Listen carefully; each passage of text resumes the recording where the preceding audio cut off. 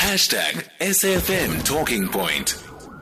It's 19 after 11 o'clock. In a moment, we are going to be getting into the highlighting at least some of the difficulties that employees at Denel have been facing. Some of you already responding to that conversation as either being people that have been directly affected by some of the lack of payment of salaries. Some of you have been contractors to Denel, still waiting for payments in that regard. So that's a conversation we'll be having at 11:30 this morning, and we'll be speaking to some of the representatives that have been speaking on behalf of the workers there. And we've seen reports of people who have taken their own lives just as a result of the difficulties that they have been facing over the last couple of years. And it has been some time that Denel employees have been in this position. We first saw it with them not having their pensions paid into their provident funds. It's kind of how it started, and it has only worsened over the last 2 years. So we'll get the latest on that. However, we're still staying with some of the developments coming out of the Pietermaritzburg High Court, at least in the last hour.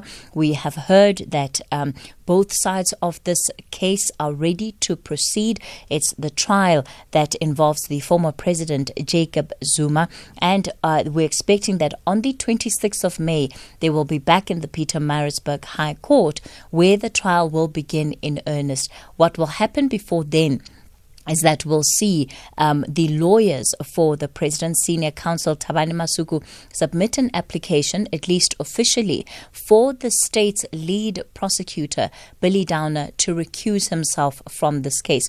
The reasons for that are not yet known because the affidavit has not yet been filed. It will be filed on Wednesday, and it will give the state an opportunity to respond to whatever it is that Mr. Zuma's legal team will be raising in that particular application. Let me take you to Ulrich Roux, who is a Johannesburg-based attorney. Ulrich, good morning to you. Firstly, when we see an application for a lead prosecutor to remove themselves, what are some of the criteria that they'll have to satisfy in order to get their way? Hi, good morning, Kathy. Yes, so for the prosecutor to be forced to recuse himself, the defense will have to prove that he is has acted in a biased manner and is not acting in an unobjective way pertaining to the matter. They would have to adduce evidence in the form of testimony or real evidence to show that he has an ulterior motive whilst prosecuting this matter, and that he should be removed because Mr. Zuma's constitutional right to a fair trial is being infringed upon.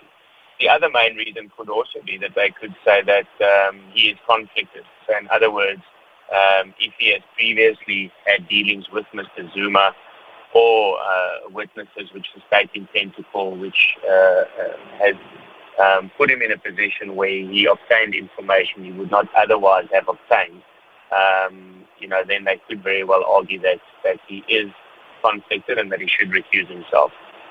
What is a bit concerning, though, about the strategy of Mr. Zuma yet again is that he's left it until the 9th hour before bringing this application. Surely, if there was real evidence to show that Mr. Downer should recuse himself, then they would have brought this application long ago. So certainly the affidavit that's going to be on Wednesday is going to be interesting to read, to say the least.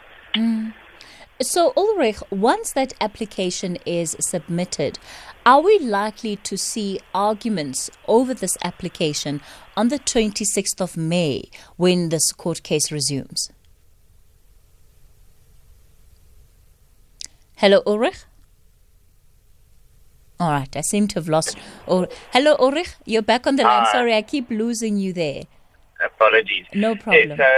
So if the application is opposed by the state, as it seems it's going to be, then both the defense and the state will be given opportunities to adduce arguments in support of their application, and then obviously for the state to say why Mr. Downer should not have to recuse himself. And one could expect to hear that those arguments on the 26th, although the judge made it clear today that Mr. Zuma will have to plead on the 26th. So he would have to, when the charges are put in, he then gets an opportunity to say, well, I've heard the charges and I plead not guilty to all the charges, or I plead guilty to certain charges, or I want to adduce a plea explanation in terms of the Criminal Procedure Act. So the other alternative as well is that if affidavits are filed timeously, then the judge could very well make a decision based on the papers alone. So if the application for Mr. Dana to recuse himself is filed on Wednesday,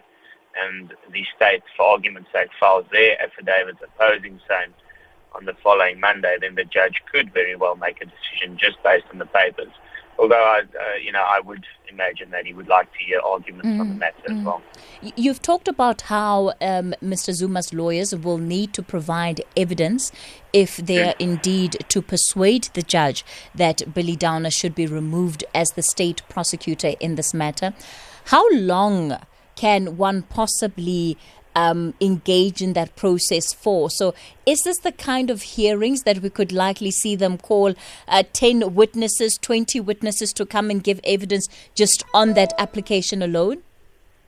No, the application will solely be in the form of an affidavit that is submitted to court and then arguments being led. So there won't be any evidence led in that regard, unless the court takes an inquisitorial stance towards the application, and then the court can call witnesses, but the parties themselves will not be allowed to call witnesses. So then it's unlikely that that particular application itself could delay the start of this trial any further than it has been delayed.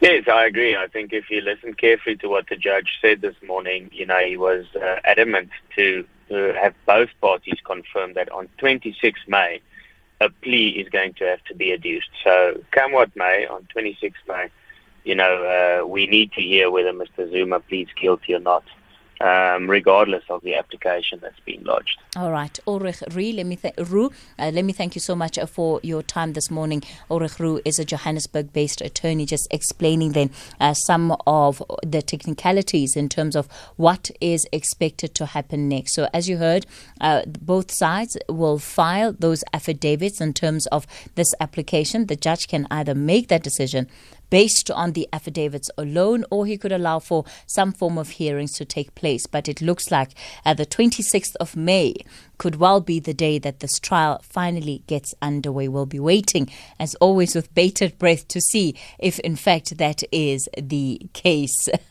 I don't know if you've been holding your breath. Perhaps it's time to just, breathe out, release. It might not be a good thing to be holding your breath over this particular case, given all of the ups and downs that it has gone through over the years. All right, let's take a couple of your WhatsApp voice notes, and then we'll take you to the 11:30 news headlines. And when we come back, we take a look at some of the concerns that have been raised by Denel employees.